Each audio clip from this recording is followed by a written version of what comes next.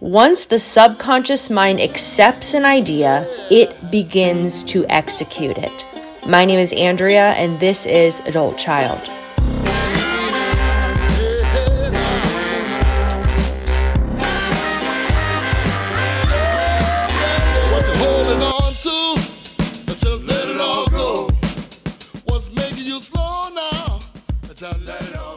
Welcome back to Adult Child, where we take a deep dive into the impact of growing up in a dysfunctional family. How's it going, my shit show pirate peeps? Shit show pirate peeps. Oh, Lord. So today, we are diving deep with Brenda Johnston. So let me read to you how she describes herself on her website. So she says that she is a subconscious strategist, an intuitive energetics architect, and a professional F-bomb dropper. So she's going to fit in perfectly here. Now, also to any new listeners, I tend to say fuck more than the average Joe. So just letting you know. So what the hell is a subconscious strategist? So basically she works with people to reprogram their subconscious mind in order for them to live their very, very best lives. I got connected to Brenda through Tiffany Carter, friend of the pod, Tiffany Carter. And Tiffany's been working with Brenda. She's been doing these energy clearing sessions. And Tiffany was raving about how powerful the experience has been. So I was like, let me talk to this chick. And it's good timing. It's relevant for me. You know, over the past couple weeks, I've been aware of feeling the effects of some subconscious beliefs that I still need to work through, specifically around success, abundance, money. And the limiting belief is not that I'm not capable of great success, but essentially that I will self-sabotage. This podcast is another vessel for me to work through my stuff too. So thank you for coming along the ride with this shit show here. I don't have this shit figured out, you guys.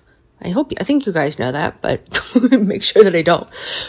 Okay, let's get a move on. But first, how about you damn the join Patreon, okay? This is where I host 3 weekly Zoom support groups, and this is the hottest club in town, okay? Do you guys know that? Remember that SNL skit with Bill Hader? He would do Stefan, where he would talk about like the hottest clubs in New York. I think I need to do like a Stefan about the hottest club in town being the Patreon. But yes, hottest place in town, 3 groups a week. Everyone is so fucking cool, guys, okay? There is a group of really cool people that you could be friends with. So how about you do the damn thing and you go to patreon.com/adultchild. You won't regret it. Next, go give me a little follow on the Instagram, on the TikTok, @AdultChildPod. Last but not least, how about you give me a damn 5-star rating on Apple, on Spotify. This is a non-negotiable, okay? Let's get on with it.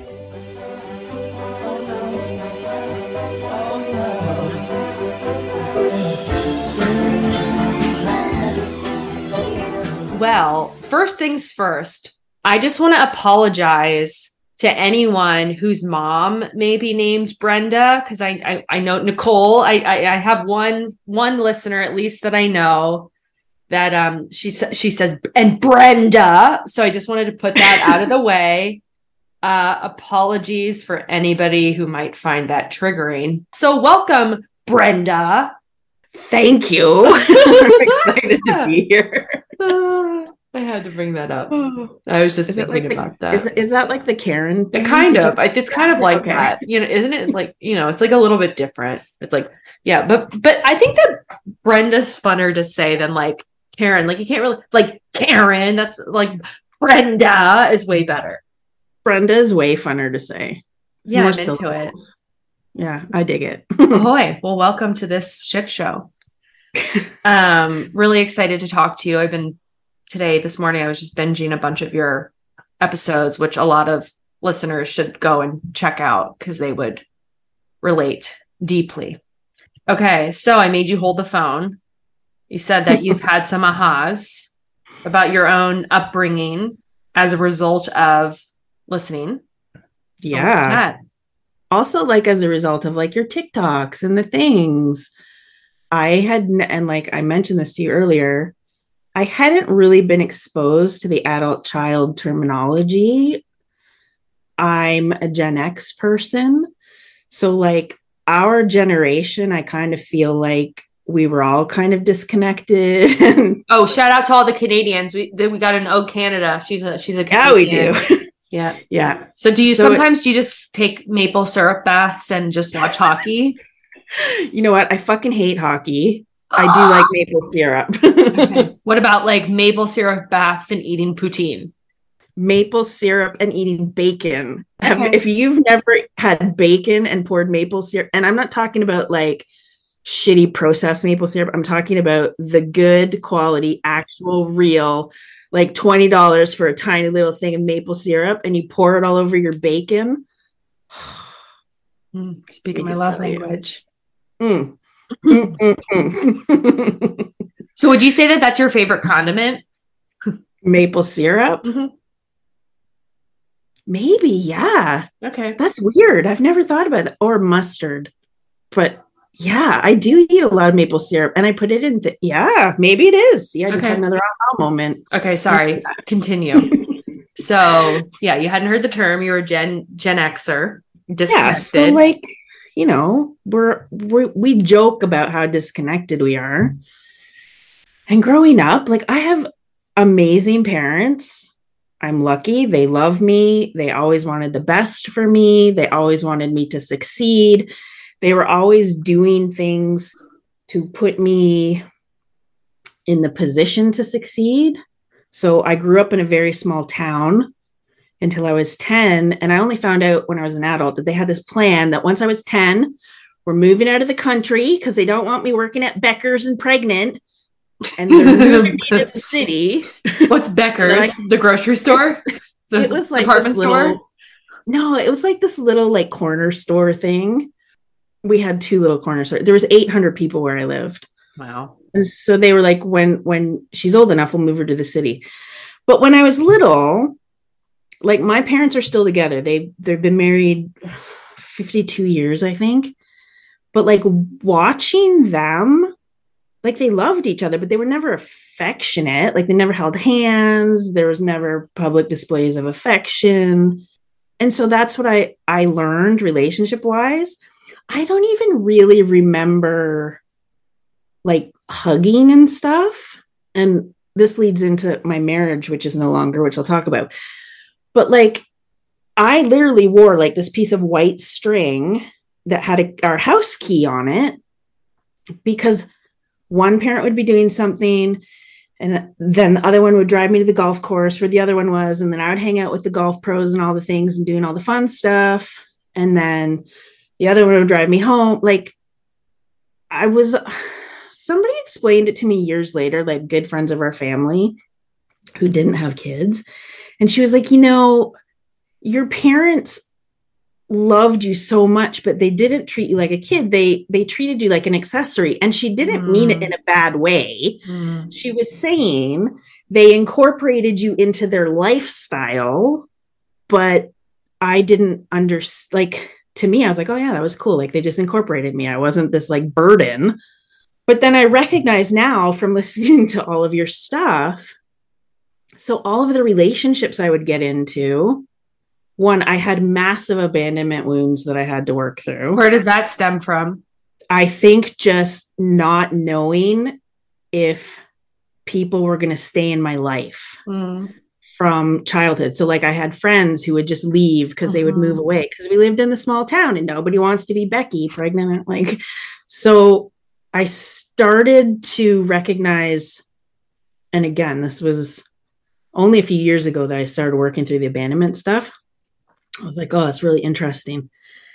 But when I was in relationships, I would mimic what I saw growing up, because that's what we do. We develop these subconscious beliefs, modeling people. So my idea of a relationship was, cool, you get married, you find somebody, you move in, you hang out in the same house, you support each other.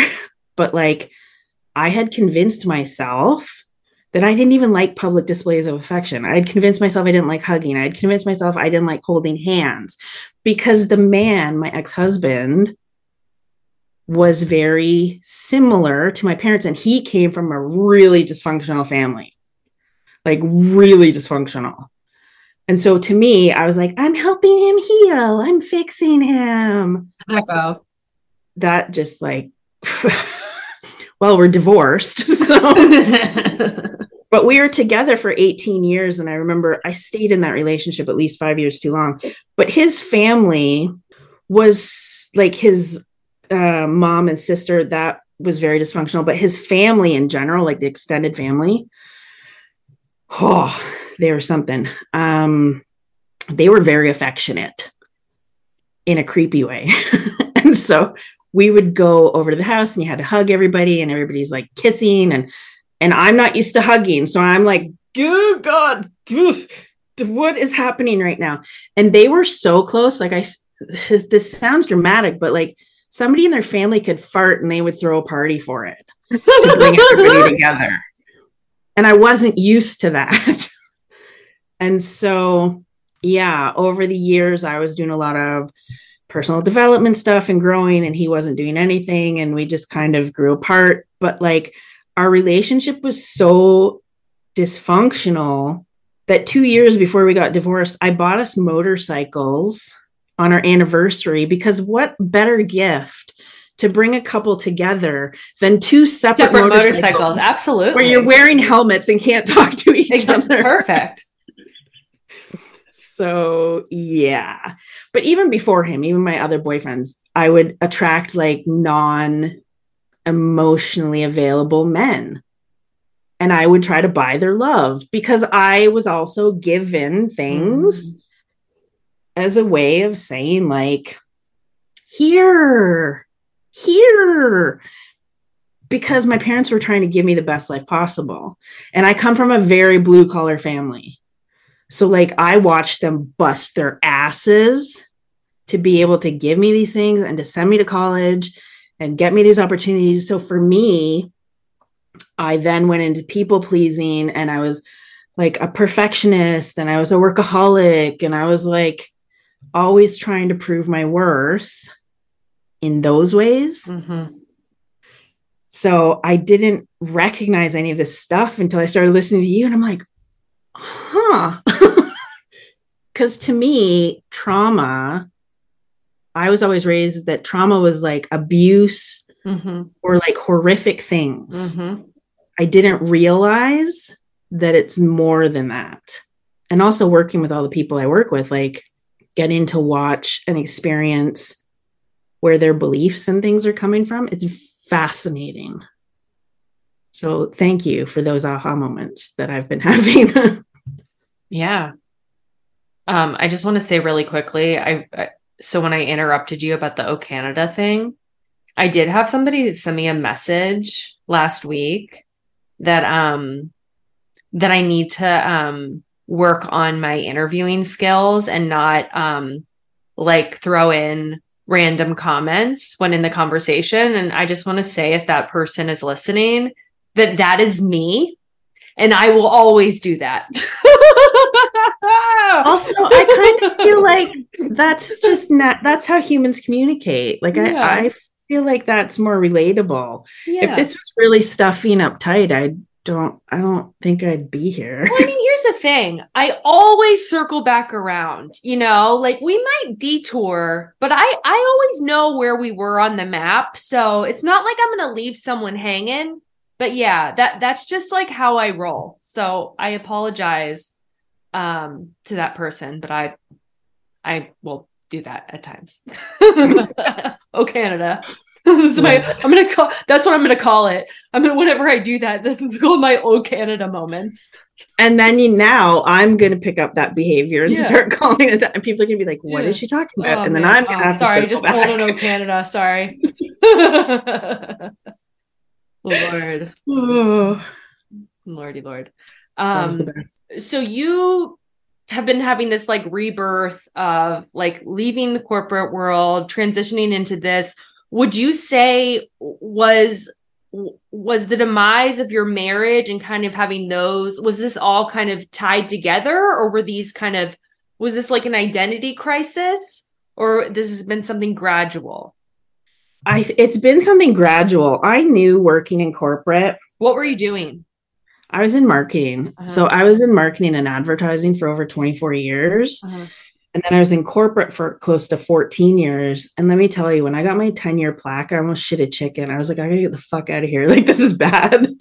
But I always knew I was supposed to be doing something else. Mm-hmm. And so in 2006, I actually went on this wellness journey of my own, and I was taking my health in a different direction. And I had gone back to school while working full time to become a nutritional therapist. And I became obsessed with like the mind gut connection. And in my head, I was like, oh, I'm going to quit my corporate job and this is what I'm going to be doing. It took me 10 years to leave my corporate job. 10 years. Because in my head, I had all these beliefs about, funny enough, one of them was, your parents spent so much money sending you to college to do this, and then you're just going to up and leave. One of them was, okay, how do you go from marketing to helping people in a completely different way? So I had all these stories, right? So as I was developing and doing the things, and like I said, my ex just wasn't, and that's okay. That was his journey. But we had grown so far apart that, yeah, I think it was part of it. It was the catalyst. And I remember there was a specific nutrition school I had wanted to go to. And I remember him spazzing out because he was like, no, it's too much money and nah, nah, nah, nah, nah. And then when we divorced, and this is how the universe works, I get this random email from the school. I didn't even know I was on the mailing list. And they're like, now's your chance to register. And you go to, like, it was a 6-month program, but then I had to go to Vegas for a week for like this intensive thing. And I was like, okay, I'm doing this. And so I had tons of people who wanted to work with me. I was still working full time, and I would help people. And then I would watch them get results and then go back on behaviors. So I was a team lead where I worked. I used to get told, you have to lead with no authority, which is so fucked up. But I remember getting the company to send me to all these trainings, like human behavior and team dynamics and all of these like mind-based leadership things. And so I started to get obsessed with the mind. And so I started a cycle of procrastinating. This is what I'm going to call it. I went back to school again while I was working full time, studied hypnosis for a year. I would travel. I would take my vacation days to go do the studying and the in-clinic work. And then I would go back to school again and learn something else and learn something else and something else and something else. Like, I have so many certifications and certificates, you could probably spell the alphabet behind my name. But I digress. Yes, I was having an identity crisis also, because I didn't know what I was supposed to be doing or who I was supposed to be helping or how to do that, because I was also such a people pleaser, right? So I was trying to like make everybody happy. Mm-hmm. It's actually a really weird time in my life, but also a beautiful time because I had so much growth. But in that growth also came narcissistic coaches, which I didn't even know was a thing until I experienced it. What was it that led you initially into the subconscious beliefs and kind of like the reprogramming of the mind? What was like your gateway into that? years ago, like probably 20 years ago, I had looked into hypnosis for, I was trying to find my purpose in life. And so I had looked into hypnosis to do that because I thought, oh, there's got to be things locked away in my mind. And I ended up not going that route, but working with a really cool psychotherapist for years. And then when it came around time again, I was like, how do I get into the deeper level of transformation? And again, the universe is like, hey, remember that time you looked into hypnosis? And so I started researching hypnosis and I started researching brainwave states. And then I was doing a lot of like freelance design work for people. And I ended up having this client she's science-based and she works with elderly people who's like they maybe have Alzheimer's or things like that. And she was doing this study about how music can actually like reprogram neural pathways. And it was, again, I was like, holy shit, man. Like if we can actually reprogram neural pathways, imagine what we can do. And so I knew hypnosis was the way to get into that. Mm-hmm. And it was fascinating. And I had to go through the hypnosis program. Like I remember being interviewed by the woman who taught me, who also was a little bit strange. They're all a little bit strange and like cringy, and they don't want you talking about the stuff, and they don't want you exploring any other modalities. I'm very spiritual. I'm an intuitive medium. Like I've been talking to dead people since I was little. And I remember her telling me that was false. And I was like, okay, sure. But I remember. Whoa. Let's stop. Let's dive into that. What was your first experience with that? Dead people or her being crazy? Yeah. No. I remember having, I thought they were just imaginary friends. I didn't know. At what age? I was probably around 5 or 6. Uh-huh. I would just have conversations with spirit who would show up. And see, here's something else. Would you physically see them or just sense them? So I physically saw them for a little bit and it scared the shit out of me. And I think that's why I shut down for many years. And I would hear them and I would have conversations. Like you and I would be having a conversation, that I would just be having conversations. And I remember my mom, back in the olden days, it wasn't called whatever the fuck we call it now, spiritual, whatever. It was called occult. So my mom. What? Occult. So it was like dark stuff. Yeah. And we had one library in the town that was bigger. And my mom would take me there because there was an occult section, because she knew, and I only found this out a few years ago, she knew what was going on, but didn't know how to help me. How did she know? Because apparently this shit runs in my family and nobody told me. And she would watch me having conversations with things and I would just know things. And like she just knew something was going on. So she would take me to this library where I would spend hours as like a freaking 7, 8-year-old in the occult section, looking up ghosts, looking up spirits, looking up UFOs, looking up all the things. And I remember being in school and talking about this to some of my little friends and then being told not to talk about this stuff because people are going to think you're weird. Because back then, this was not, you didn't talk about this because then you're a freak. So yeah, that was another moment in my life where I was basically taught, don't be who you are. So true. Yeah. And pushing down those intuitive gifts and abilities. Don't be a freak. So I wasn't. I shut it down for like a lot of years. It didn't actually start opening back up fully until my divorce. Interesting. And will you have direct communication with, like, do you know who the spirits are, or are you just communicating with them? Like, no, I know who I'm talking to. I talk about energy management a lot. And this is the same thing. I hear people that are like, I'm talking to spirit. I'm like, who are you talking to? How do you know? Did you validate that?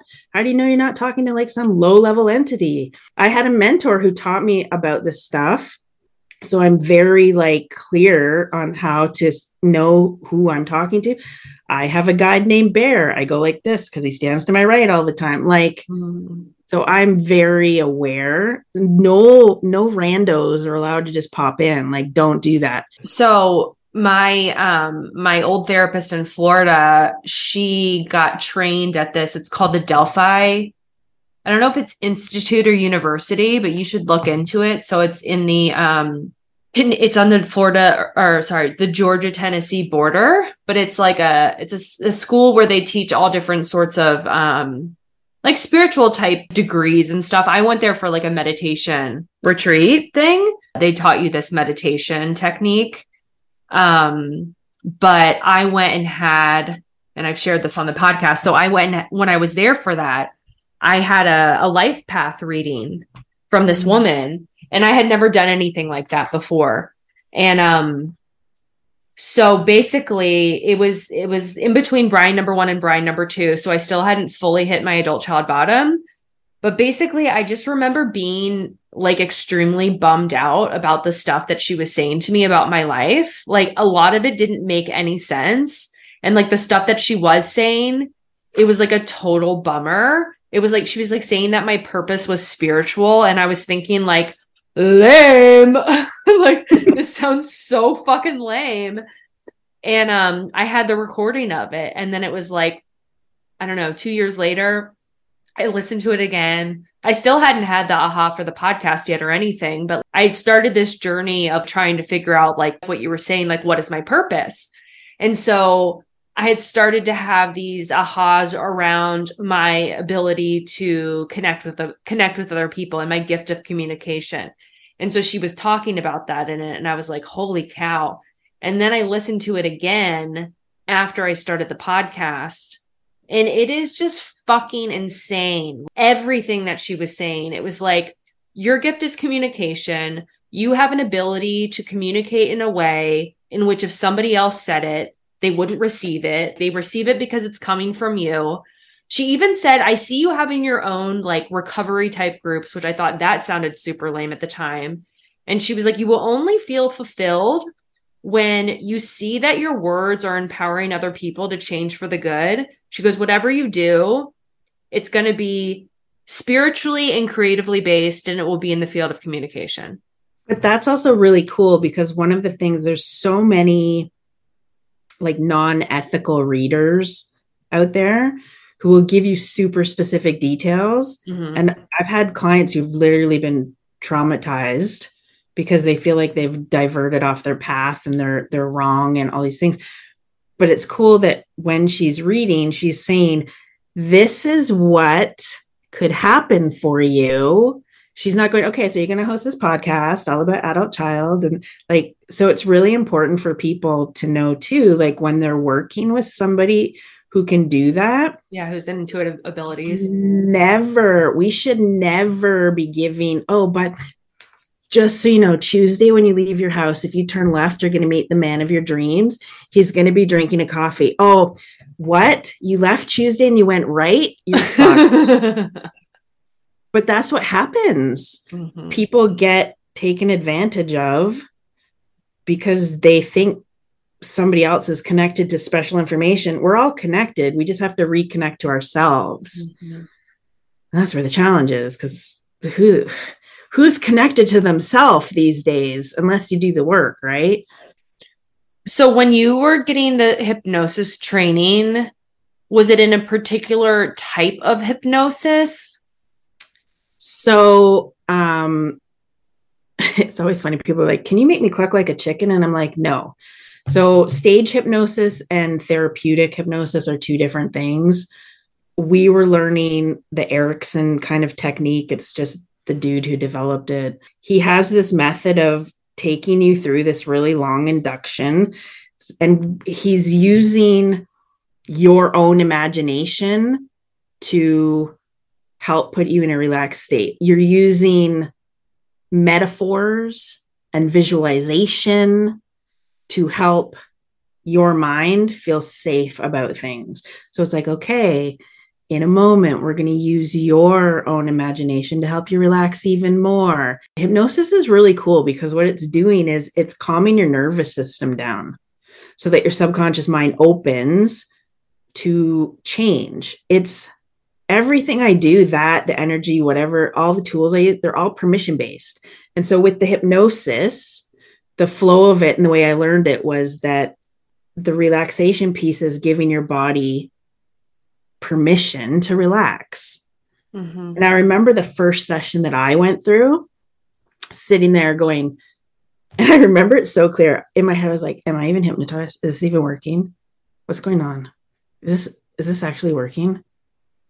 And I remember questioning it the whole time and then waking up, and you're not asleep. So came back to awareness. You're actually just super focused. Mm-hmm. So I came back to awareness and I was like, what the fuck? It's been 30 minutes. And I remember driving home because I lived an hour away from the place I was learning, and the colors on the trees looked brighter and things looked different. And I felt super calm. And I was like, what the hell? This is crazy. And the more I learned about it and the more I did it and the more I went through it, I was like, I'm doing this. Like, this is my tool. And then for a year and a half after I got certified in it, I didn't tell anybody I did hypnosis because I didn't want to be judged. Like, come on now. I did actually take a stage hypnosis thing too, because I just wanted to learn how people are doing. Yeah, what are they doing? You have to be here's the thing about hypnosis, any of it. You have to be willing to be relaxed. So my mom, here's a great example. My mom is 72 years old. She travels on cruise ships with my dad all the time. She's very reserved in real life. She's the first fucking person up on that stage when there's a hypnotist. Really? Yeah. Because she, in her mind, that is her time to be silly and have fun and not be judged because she's hypnotized. But here's the thing. But is she just pretending? No, she's in a state of trance. Really? So, yeah. When I got certified, she's like, hypnotize me. I'm like, no, because it's really, you're not actually supposed to work on family. Mm-hmm. But that is her thing. She's like, I don't remember what I did because I was hypnotized. You always remember, like you just do, unless there's been a specific suggestion that maybe you're not going to remember, but still. We can't make you do anything you don't already want to do. So unless on some level you want to pretend to have sex with a chair or cluck like a chicken, no hypnotist can make you do it. So all of these movies where you see people calling people up and giving them a code word, and then that person goes and kills people, that is called bullshit. It doesn't work like that. Bummer. There have been people over history who used to use, like in the war, they would use hypnosis to treat patients because they didn't have drugs in the war. Hypnotists who use it to help people getting dentistry stuff done. Like, it's a powerful tool. It was my main tool for a long time. It still is, but I use it in a completely different way now. It's more of a bedtime thing for people. I'm like, you're going to listen to this when you go to bed because the last thing your subconscious mind hears, it'll repeat. So how much easier does it get to just listen to something that's going to help you have a different outcome? And hypnosis is different from meditation because you're in a deeper level of relaxation, a different brainwave, but also you have an outcome, building confidence, opening to abundance, connecting to your inner self, inner acceptance, like whatever, you always have an outcome. And I'm very outcome driven. I don't like just doing willy-nilly shit. Like, to get in and get out, let's get results. So I've been meaning to ask somebody this question. So sometimes when I'll listen to affirmations before I go to bed, I've heard several of them say that it's okay. Even if you fall asleep, your brain is still going to be listening. Is that true? Yeah. So really? Your subconscious mind is working all the time. It's working 24 hours a day. Okay. But that includes hearing? Yeah. And it bypasses your conscious mind. It's even better because you're sleeping. Your conscious mind is like asleep. So your subconscious is like, oh, I'm listening to all this. And it's interesting because your subconscious mind, and this happens with affirmations a lot with people, you can cause subconscious conflicts. So on a conscious level, you're trying to tell yourself, but your subconscious is like, I don't believe that. So like if I'm sitting here going, I'm a millionaire, my subconscious mind is going, fuck you are. Like, no, you're not. And so what I do with people is part of what I do is I teach them this little loophole. Your subconscious mind doesn't recognize negatives. So it will believe things if you use the right words. So I can say, I'm in the process of becoming a millionaire. And my subconscious mind goes, yeah, we are. I'm the type of person that can be a millionaire. Subconscious mind goes, yeah, we are. Or I'm choosing to become a millionaire. Subconscious doesn't have a problem with that. That's why generic affirmations for so many people don't work, because there's a belief system there that needs to be addressed first. Mm-hmm. Well, that's like have you done much like EFT tapping? Like, I feel like that's good. Yes. That's recognizing the negative, right? Yeah. So I started learning EFT years ago with my therapist. And one of the things that I do is based on tapping, but I'm actually using your thymus gland because I'm very impatient. Okay. So for me to sit and tap for 10 to 30 minutes, not going to happen.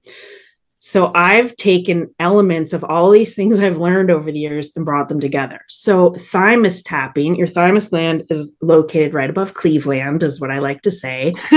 So, okay. You can easily find it because it's usually kind of tender. If you jab around in there, it's like, I'm wearing the worst sweater for this, but it's like literally right here and you'll find it. Is it bony? Sort of.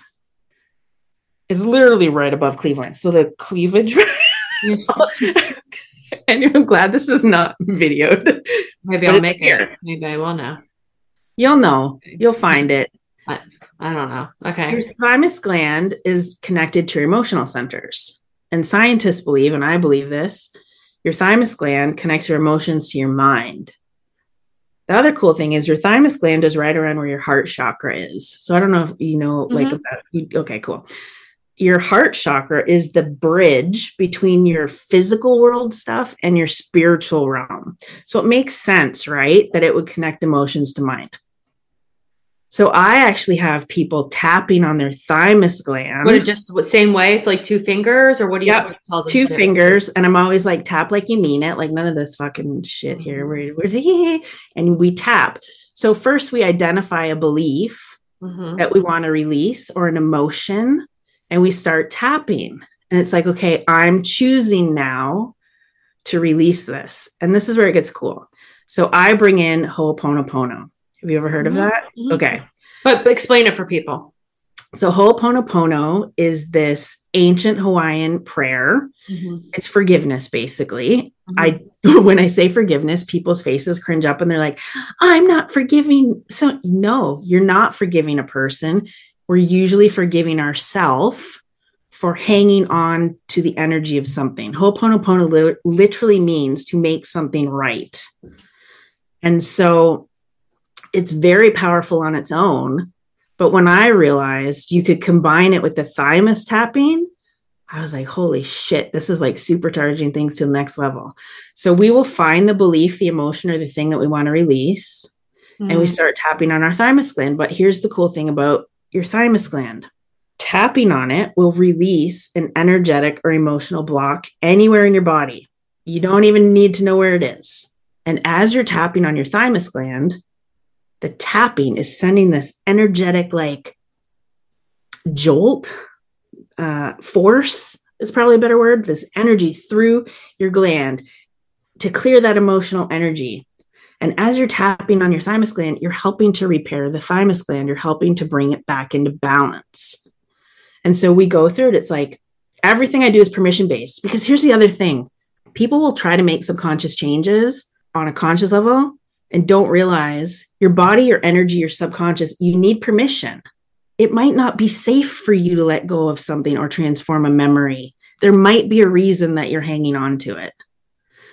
Normally you get to the root of one and then they all waterfall and you can deal with it. But like when you're tapping on your thymus gland, your intention is to release that block or that balance, or to rebalance it.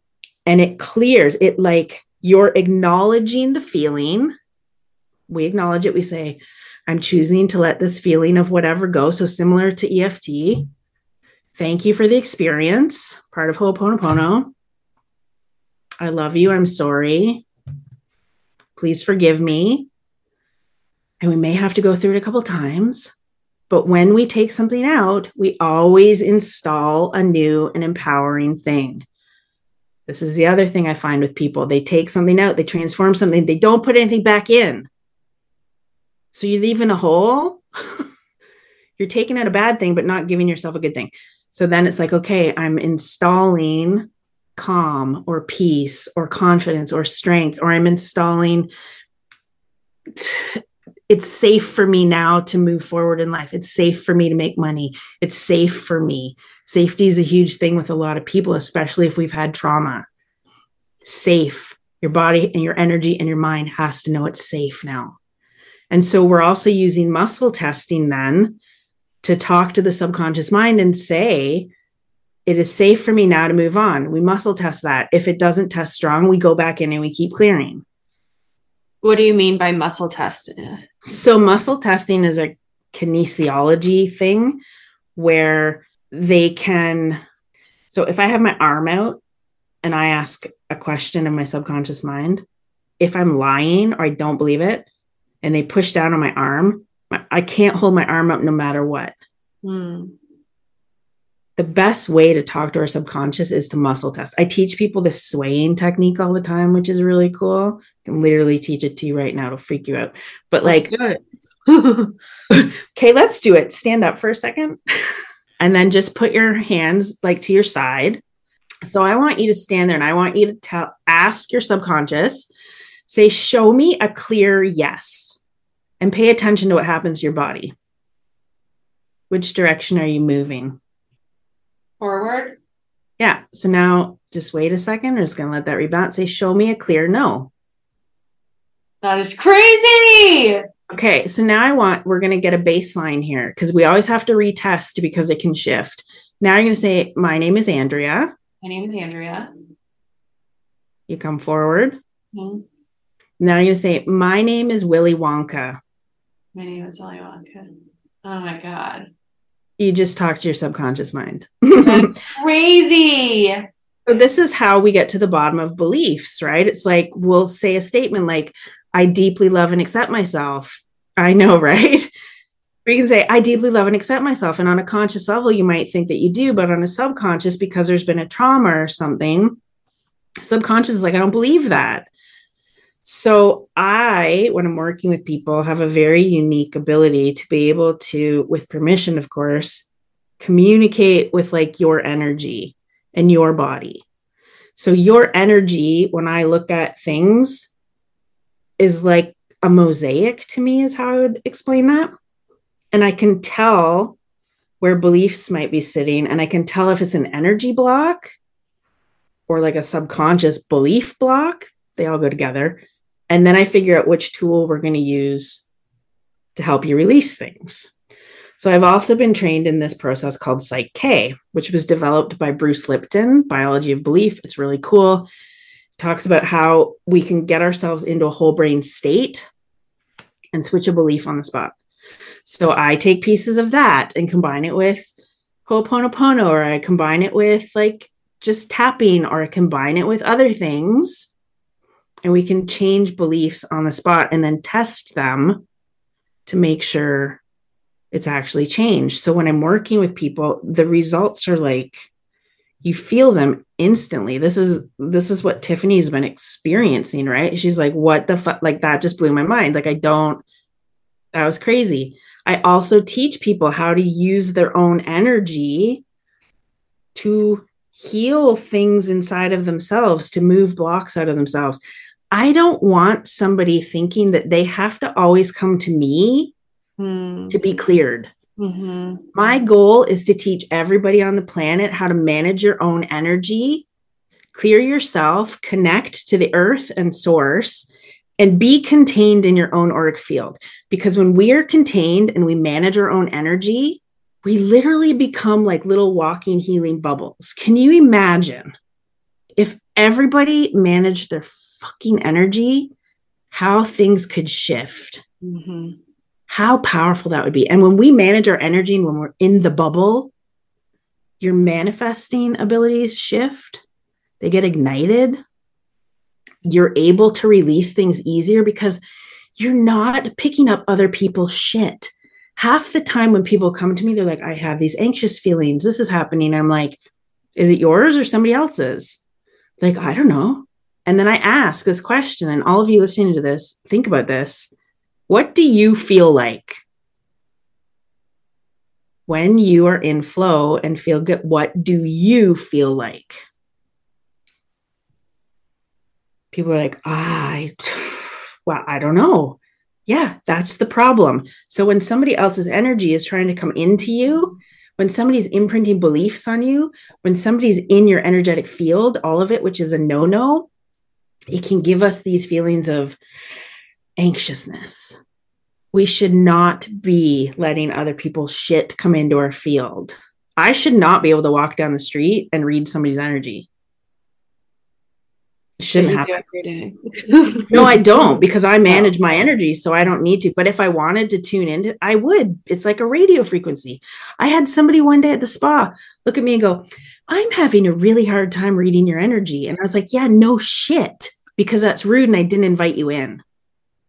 People, and goes back to the discernment thing, especially if you've had trauma, you need to be very aware of who you're letting work with you. You never want somebody in your energy because they can literally leave beliefs and imprints. I'm never in somebody's energy. I'm looking at it from afar and it's talking to me. And I'm always disconnecting after a session. But we just don't know because nobody teaches us this stuff. When you mentioned that there's a difference between like an energetic block and a subconscious belief, can you discuss that? Yeah. So energetic blocks can really be caused by emotional things. So for storing in emotion. So if you look at like traditional Chinese medicine, and this is how I kind of got into all of this stuff because I was fascinated by it. Traditional Chinese medicine talks about how emotions can actually get stored in your organs. So your liver, for example, will hold on to anger.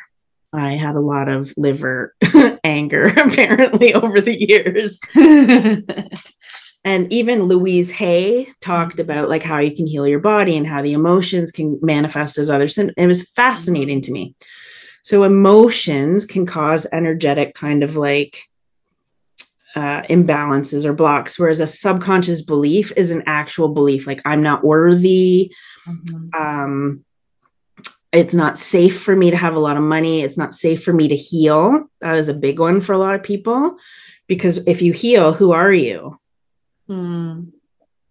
It can bring up a lot of shit for people.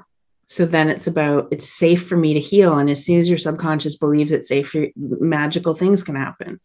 It's like, wow, our mind and people in general are used to talking things out or like talking about situations that have happened in the past, because your subconscious likes clarification, loves clarification.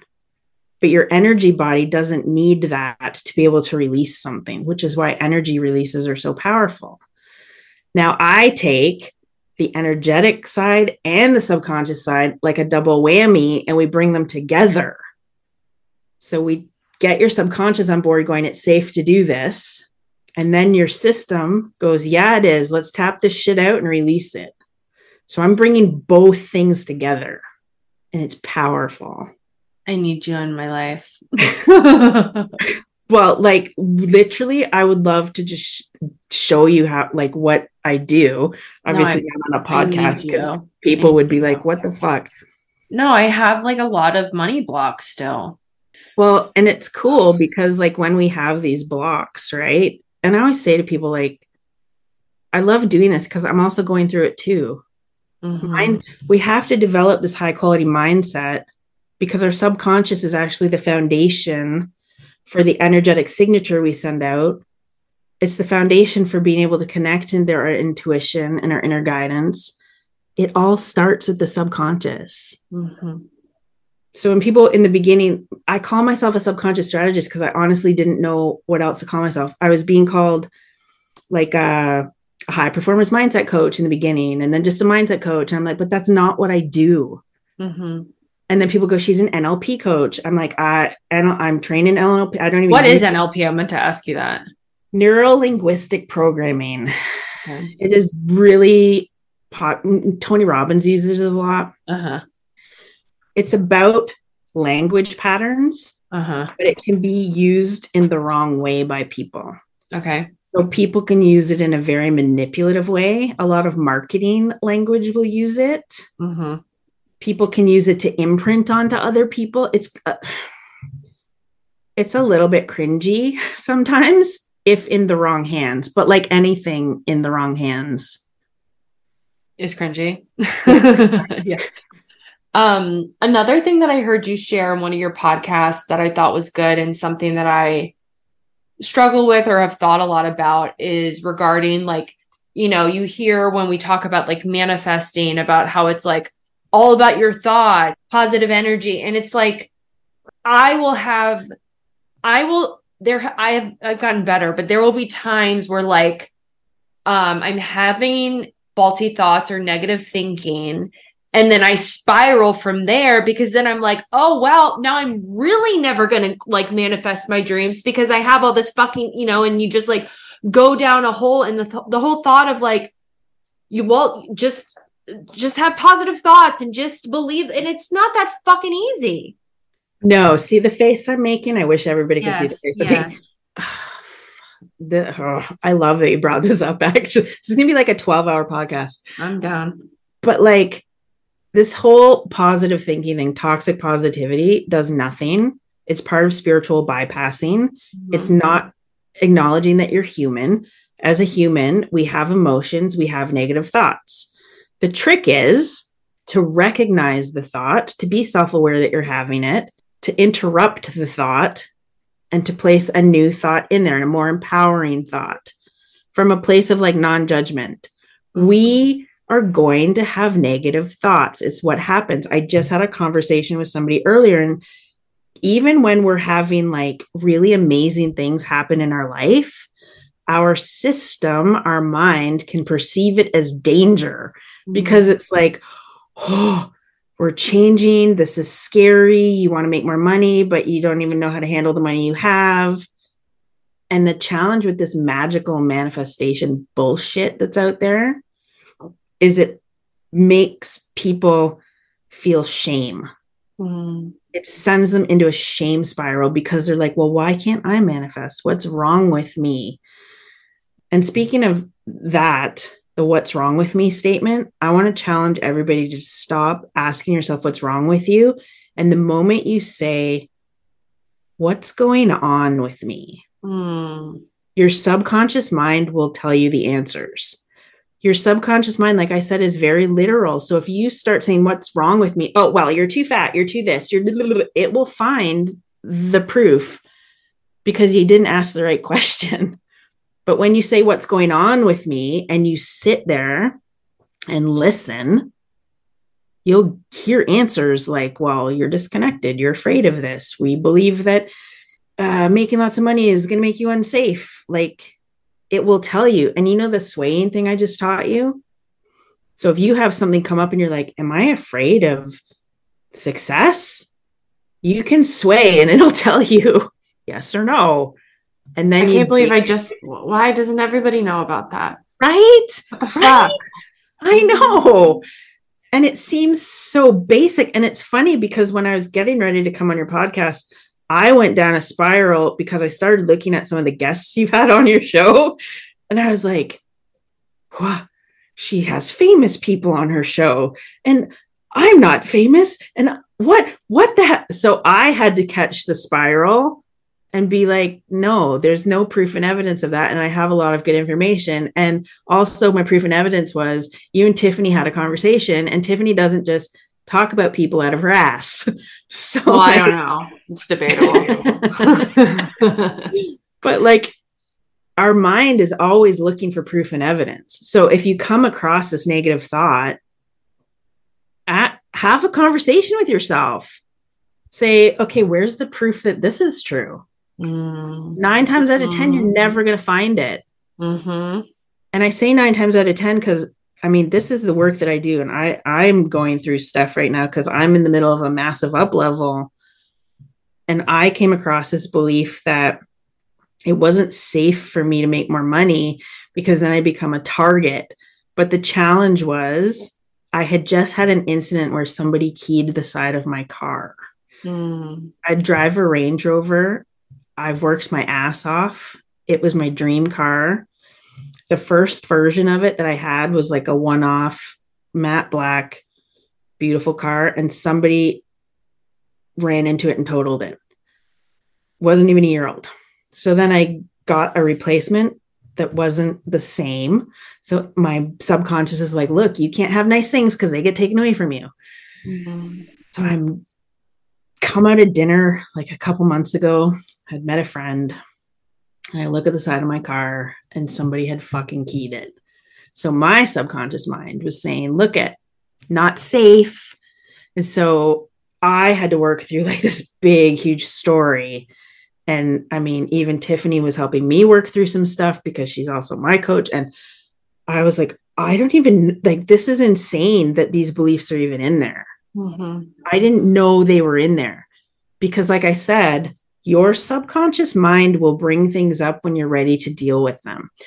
I used to believe I had to heal all the stuff before I could be successful in moving forward. And that's not the case. We don't need to keep going backwards. We need to acknowledge that stuff has happened. We need to live in the present moment. And even the energetic releases that I do with people, I don't need to know what's happened. I don't need you to sit in the shit. But what I do need you to be able to do is tune into the feeling for a moment or tune into a specific situation for a moment so that we can put you in this whole brain state and this energetic state to let it go. I can't take the memories away. That's not a thing. Okay, good to know. No, it's not a thing. But what I can do is help release the stress response of the situation or the emotion so that when you go looking for it, you have the memory, but it's neutral. You're like, oh, I'm not having that fucking emotional charge that's like putting me in fight or flight or freeze or fawn or wherever it's putting me. It's like, oh, I have the memory, but it's not affecting me. It's transformed into a state of peace and non-attachment, which is fucking amazing. Cause I don't know about you, but I don't like sitting in the shit and going backwards and then sitting in it again and exploring it again and again and again and again. We acknowledge it. We get permission from our system to release it. And then we move forward. And what happens is when we release stuff like that, like I said, it creates space for us to be able to put new and empowering beliefs or emotional states in. And sometimes there's a process I take people through where we actually speak to a behavior or an emotion to find out what it really wants. Parts integration. I hear people like, kill off your ego, kill this off, kill that. No, you need to integrate all the parts of you. That's how you become whole. And when I was going through that process, I met parts of me I didn't even know existed. And you know what they wanted? Love. It's like, fuck, really? That's what you want? We have core states of being. And once we integrate those pieces, you integrate these new states of being. When we're releasing something and we install like calm or peace or happiness, we're installing a new state of being. So oftentimes I'll get messages from people who are like, I don't know how to explain this, but like, I just feel really happy for no reason. I'm like, yes, happiness is actually our natural state of being. But none of us really live in that because we've never been taught how. Human beings bond over negativity. It's a scientific fact. Water cooler talk. Yeah, that's why I love Real Housewives. Right? That's why I love reality TV. Housewives, it's my guilty pleasure. I love the Housewives shows. We're gonna talk later. Okay. I'm like a housewife whore. So. No, me too. Like all of them though. I started with Orange County like 12 years ago. Are you like a podcast listener? Because I listened to like 6 different Real Housewives podcasts. No, I haven't listened to any of those. Oh no. Okay, yeah, we'll definitely talk later.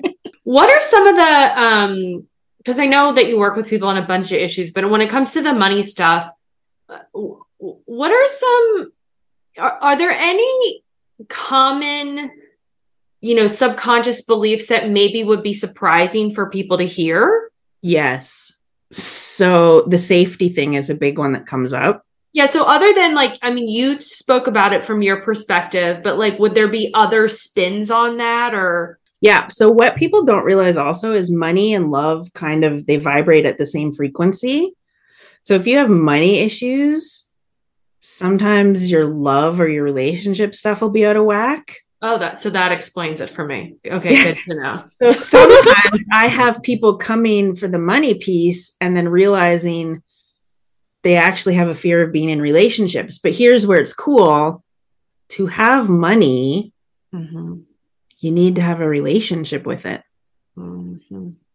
If you don't have a relationship with success and money, how do you attract it in?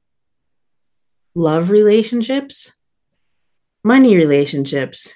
It's all a relationship and it ties into like receiving. So not being open to receiving or not feeling safe to receive. So we can give. And this is a great way to find out if you're a non-receiver. When somebody gives you a compliment, do you get all like, oh, it's so old. It's my old sweater. If somebody tries to buy you something, do you get all weird? If somebody shows up at your house with a present, you're like, fuck, now I got to get them a present. I don't have anything. Like, that's just being a non-receiver. It's a sign of it. It's how it manifests. So from a belief standpoint, people are super surprised to realize, oh shit. So it's not actually just about my money. Our money stories impact how we show up in our own personal power. They impact all sorts of things. So a surprise to people is like, oh God, this is affecting my relationships. Yeah, it can.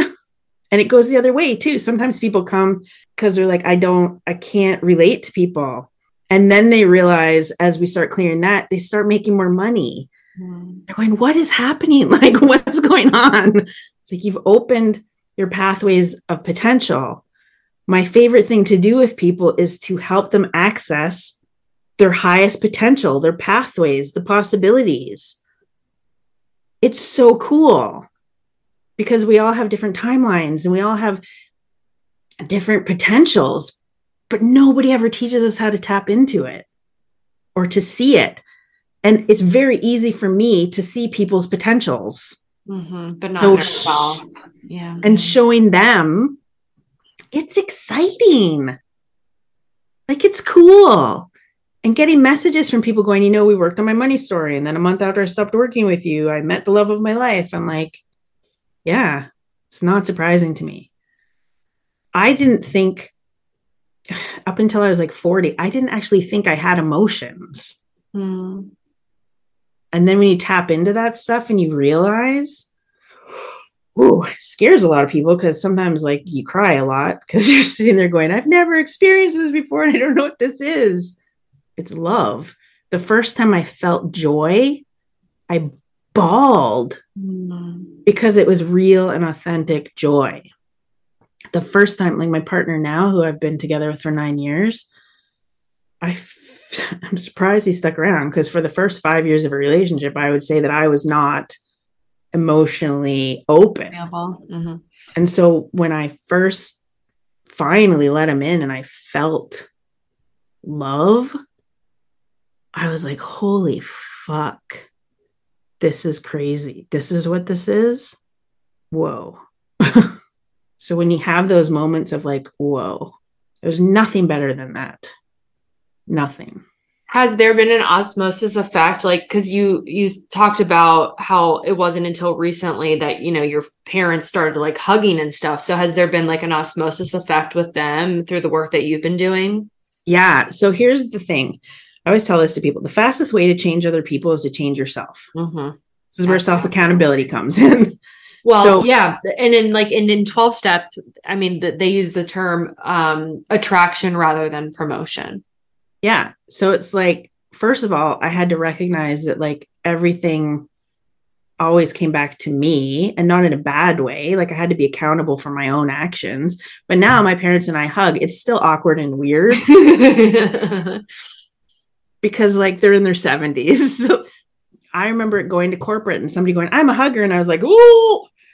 And for like years, I was like, oh my God, this is so awkward. Like, don't touch me. I love hugging now. I'm like, hug me. Yeah, I think for me, I feel like a handshake is actually more awkward than a hug for me personally. Sometimes like a Now, handshake's kind of weird. Yeah. I just hug everybody too. But before I wouldn't have even shook your hand because I had a germ thing. So I was like, oh, don't touch me. But yeah, my parents and I like will visit and then we'll hug awkwardly, but it's a hug with some pats. So whenever it's the pats, yeah, the flipper hands. Yeah. That's what I call that. And also with my parents, like we will, and it's funny. So if they're traveling, they will say, I love you. And then I'll say, love you too. But we never used to do that. Well, I was going to ask you that too. Did you hear I love you when you were a kid? I did, but not like this. It's different. It's different now. It's like, oh. And even I stayed in the marriage longer because I didn't want to disappoint my parents. Because we have a very large French Canadian family. And I just remember thinking, I'm one of the only original cousins who's still married to the original person. I can't get divorced because then I'm a failure, which isn't true. And my dad wrote me this fucking email. Oh my God. And I remember getting it while I was at work. And he was just talking about how proud he was of me. And he loved like all the things he's never said to me in my life. And he just said, keep this. And I was like, fuck. Mm-hmm. So that kind of just opened up the energetic shift in how we communicate.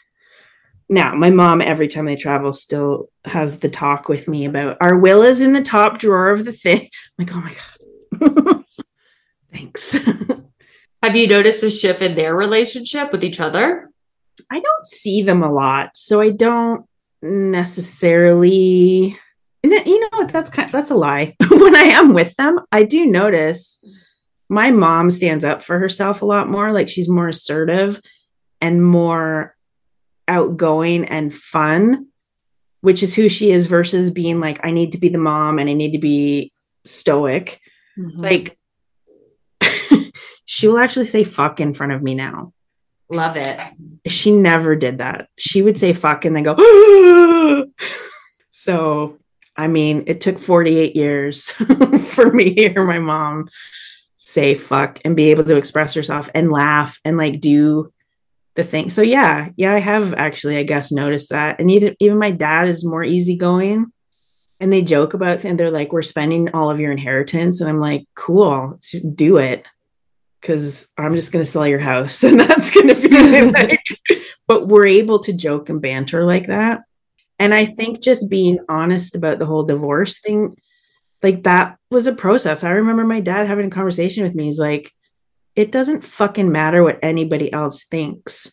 It's what makes you happy. He said, I wish my parents back in the olden days would have gotten a divorce because it would have been a lot better. And I don't have kids. Thankfully, we didn't have children. I've never wanted kids, but like just hearing my parents support the decision was also a massive thing. They're like, we just want you to be happy and we never want you to stay in something that's not making you happy. Okay. So talk about all the different shit that you do for people, services you provide. So I have like a 3-month kind of intensive coaching that I do with people. I only open up 6 spots at a time. So my fall applications, that just closed right now. But I have a really cool intensive session. It's a 90-minute, I call it a strategy session because it's designed to kind of leave you about insights with areas that are making you feel stuck or limited. And then during that session, we actually start clearing stuff out. So if somebody comes to one of those sessions and they're like, I'm going to heal all my money wounds. No, but we can do a lot in those sessions. I have people do those sessions when they want to hone in on like one specific area. Mm-hmm. But here's the cool thing about beliefs. Things waterfall down. Yeah. Yeah. So sometimes one thing, we could clear out like 12 things.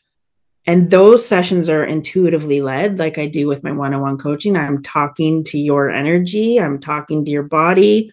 We're grounding you. We're making sure you're contained in your own space before we start clearing stuff out. I love doing those sessions with people because they're like, whoa.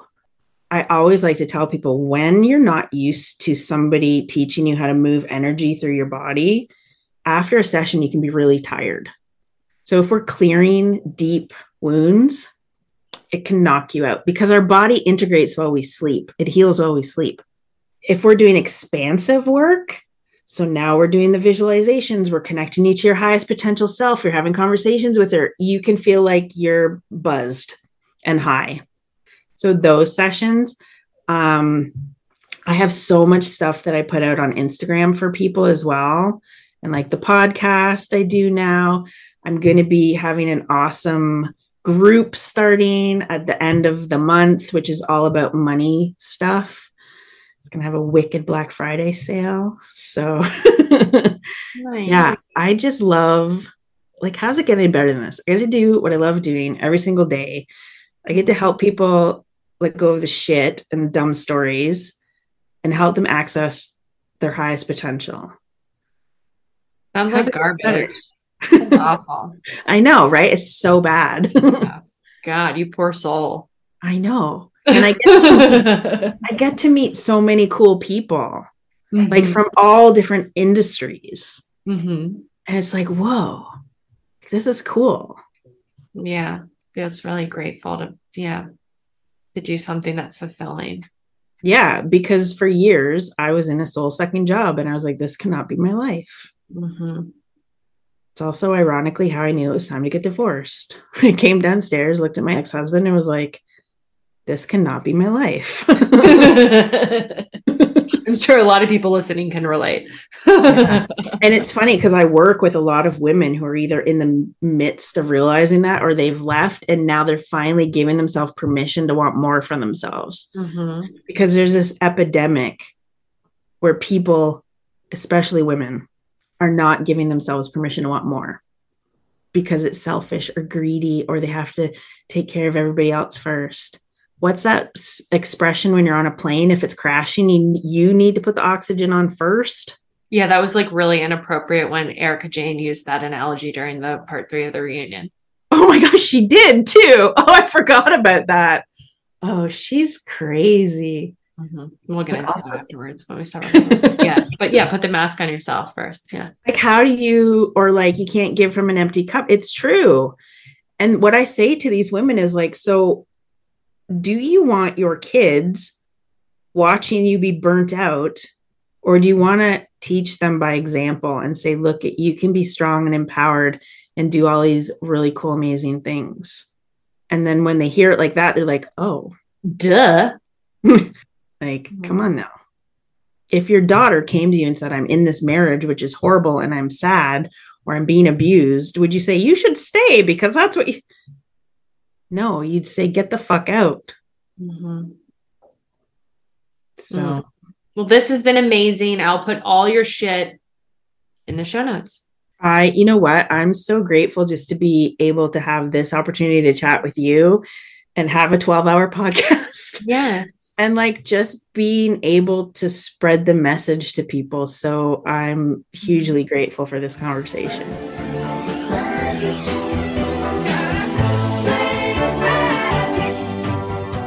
Well, that wraps up today's episode.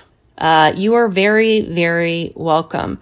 I need you guys to try that, the sway thing. Okay. So I want to make sure I don't know if I think it was clear, in the interview. But maybe I'll do a little demonstration video on social or whatever. But yes, I got a shitload out of that. And I actually did a little mini session with her after we stopped recording.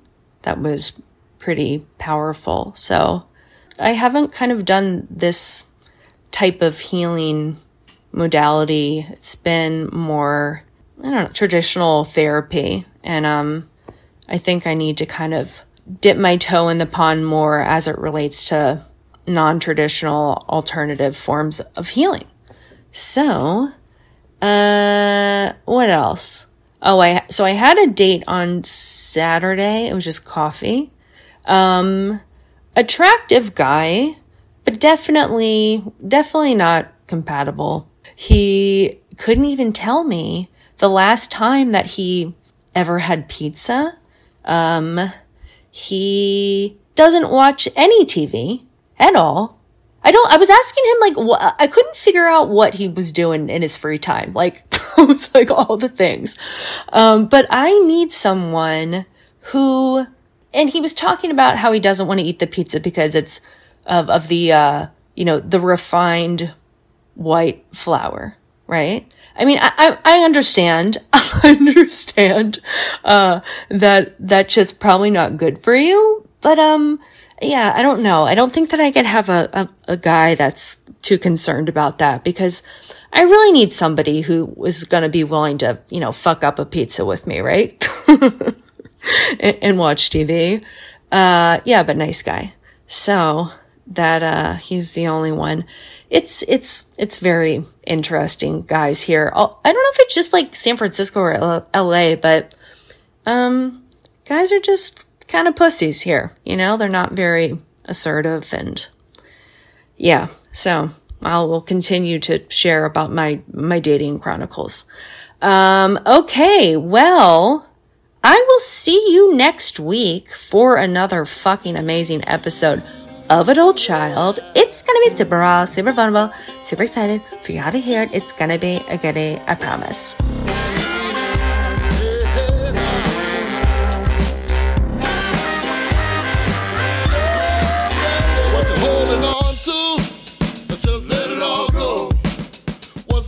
Slow now,